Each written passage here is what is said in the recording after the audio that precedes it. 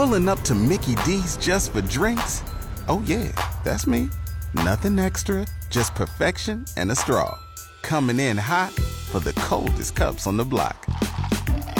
Because there are drinks. Then there are drinks from McDonald's. Mix things up with any size lemonade or sweet tea for $1.49. Perfect with our classic fries. Price and participation may vary. Cannot be combined with any other offer. Ba-da-ba-ba-ba. Welcome back in the morning hookup. Having a great Monday. Whoa, that's how I feel. It's so cold still. Whoa. That's all right. Let's heat it up. Evan Bland, Omaha World Herald. Evan, happy Monday. Actually, let me start. Happy Thanksgiving week. Happy Thanksgiving week. I'll bring the heat. We'll warm this thing up today. There you go. I love it. See, I went happy Thanksgiving week because it's not really a happy Monday because it's another gut punch of a Saturday. But we got Thanksgiving week coming up. Are you guys, how long does it take to prepare coming into Thanksgiving week? And what do you guys do? Do you have family coming to town and all the good stuff? So I actually already have a head start on it. I have some in-laws in the Holdridge area, so went down there yesterday. And it was one of those things where you don't know if there's going to be any kind of news that comes down. So I'm like, all right, I'll be ready to head back if I have to. But we're out here having some turkey and mashed potatoes. And then, when Nebraska plays Iowa, personally, I have some family in Des Moines. So I stop on the way like a day before and do it there and then head to the game. So Nice. Usually on the road, but it works out pretty well. Nice. And we've had this conversation with Will and I so far. Obviously, there's turkey and some people do ham. Is there a favorite side dish at one of the places you're like, all right, I can't wait to get there to have this? I mean, it's got to be mashed potatoes, yes. right? Like you have that stuff mashed up well. You get some of the thick gravy on there, and yeah, you mix that with the meat or it goes with anything. The biscuits, whatever else you're having, you whip that in there. It makes it all better. And when you have people that do it well, I mean, that's when you overeat, and that's when you don't want to get full, and you try to beat your stomach before your brain realizes you're full. Those are the meals that you don't want to end. So yeah, give me team mashed potatoes. Oh man, those are the best. Now I'm hungry, and you did heat it up because they got to be really hot. So that's amazing. Evan, we go back to Saturday. The game was the game.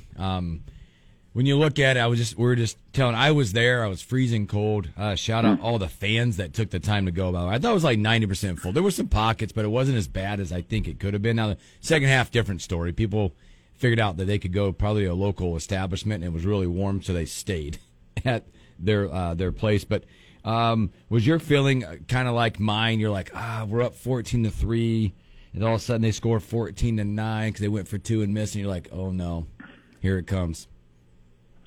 Yeah, I think so. And I think anybody who's followed the team for a while kind of knew that was the way it was going to go.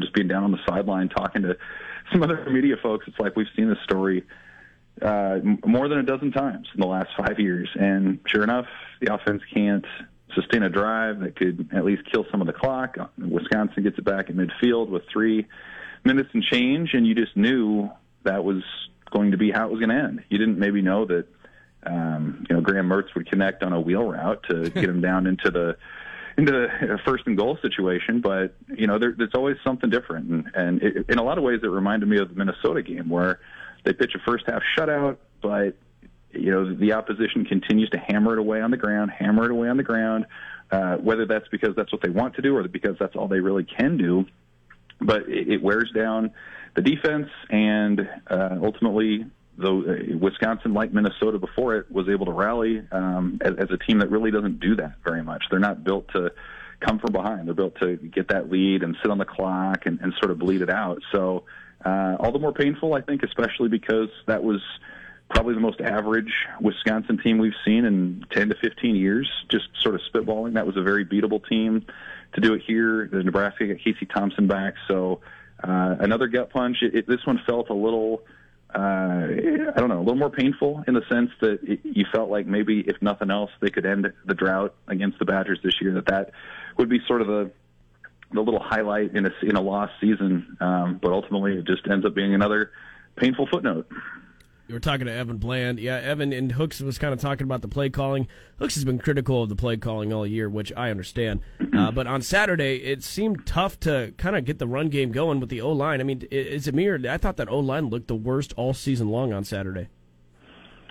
Right. Yeah. I mean, they didn't get much going at all. Anthony Grant into the pile a few times, and then it's just kind of like, well, we're gonna go away from that and go to the pass. And like you said, being in those conditions, that's not a favorable passing weather game with gusting winds and sub-freezing temperatures and all this. And so, it's tough because at some point, like the game plan would say, yeah, you need to run the ball, you need to control some clock.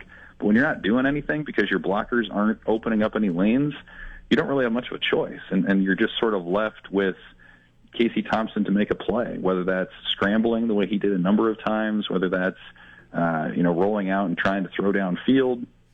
There just aren't a lot of options left at this point. And I think, the most disappointing thing when it comes to play calling to me is what Mark Whipple's calling now. It's what he called at Pitt last year, and it worked well because he had the players and the personnel to pull it off. He had a Heisman Trophy finalist in Kenny Pickett, and it looked a lot better, and they just don't have that this year. And so I think maybe the most disappointing part of how these last few weeks have played out have been the lack of ability or willingness to adjust and try to find a way to move the ball and score some points or at least kill some clock in a way that maybe isn't your plan A, but is in a way that is the most likely for you to win a game and put you in the best chance to do that. So I think it was another example of that. And man, you talk about offensive frustrations. You have Iowa next.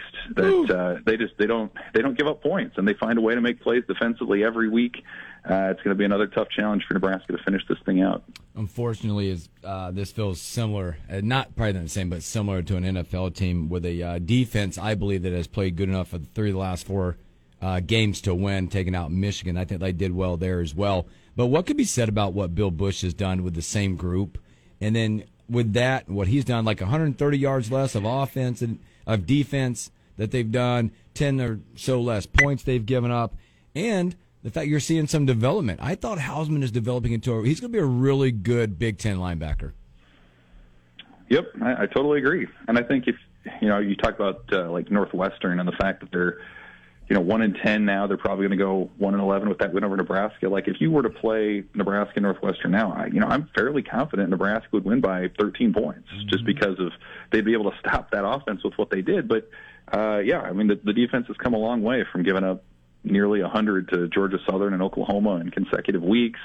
Hausman certainly these last 2 or 3 weeks especially, I think, is coming to his own as a playmaker. You never want to see injuries, but that injury to Nick Henrich really did open the door for him, and that's going to make him, and if he stays at Nebraska, and you'd think that he would, it would make them better in the years to come in that way too. Malcolm Hartzog is the other guy that you'd throw in there, who had another pick, very much a wind-aided pick on Saturday, but he's been opportunistic too, and so you have some pieces there. There's no doubt. To me, I think the most encouraging thing about these last few weeks have been the defense's ability to stop the being gashed in the run game. I mean, Wisconsin had the 22-yard run by Braylon Allen in the fourth quarter, but other than that, I don't think they had anything longer than like 11 yards. And when you think about Nebraska, Wisconsin over the last handful of years, you're thinking about running backs running wide open and missed assignments and missed gaps and things like that. And so when you have that part down,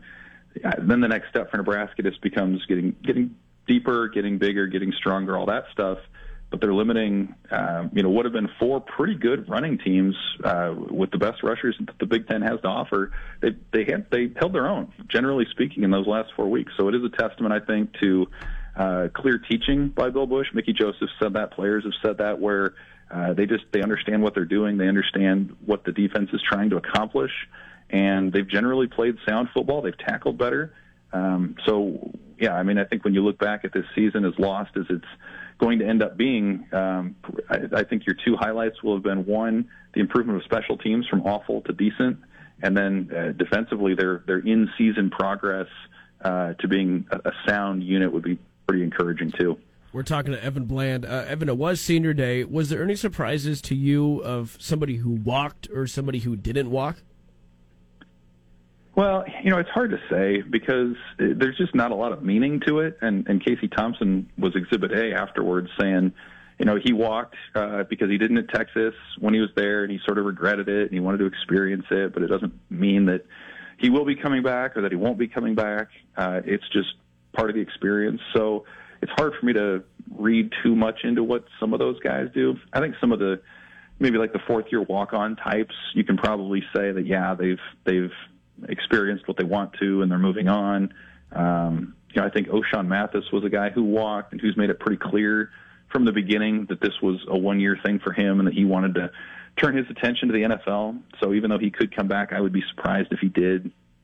Garrett Nelson not walking, I think, was notable, just because, again, he's somebody who's been really invested in this program and maybe has another year of development and tape that would benefit him before he were to turn his attention to the next level. So it's weird, right? Like these senior days, because 4 years ago, if you were a senior, it was pretty cut and dry that was it for you. And if you were an underclassman who was going to go pro, well, you're just, you're not part of the ceremonies. And now it's become, not only will so-and-so return, but will they go pro? Will they enter the transfer portal? What's their next step? So it's been pretty complicated, especially, in the wake of the COVID year and the transfer portal. So it'll be interesting. I mean, Nebraska's got, what's the number? Mid-20s to low 30s in guys who could come back and who have or will have their degrees in hand. So that's the other part of it, too, is these guys have graduated. Do they want to go through another football season, or do they want to move on in one capacity or another? So I think really it's less about maybe who walked last Saturday and more about the decisions that are going to come whenever a new coach is made here in the next little bit. Evan, obviously we have Iowa coming up on Friday, but a lot of the program's attention are going to be whether there is an announcement or not. Would it be this week, or is it going to be the after the game? Does it tell you anything if they make an announcement before the game or after the game coming up? Well, my sense is still that it'll be after. I mean, I think part of the reason it's been so quiet in the coaching search front is because Trev has really respected this season. He's wanted to put the attention on this group of coaches and this group of players and not have it overshadowed by a hire. So my guess is if he and Nebraska had their way, they would like to get through the Iowa game, let it be about this group one more time before you turn your attention to what's next.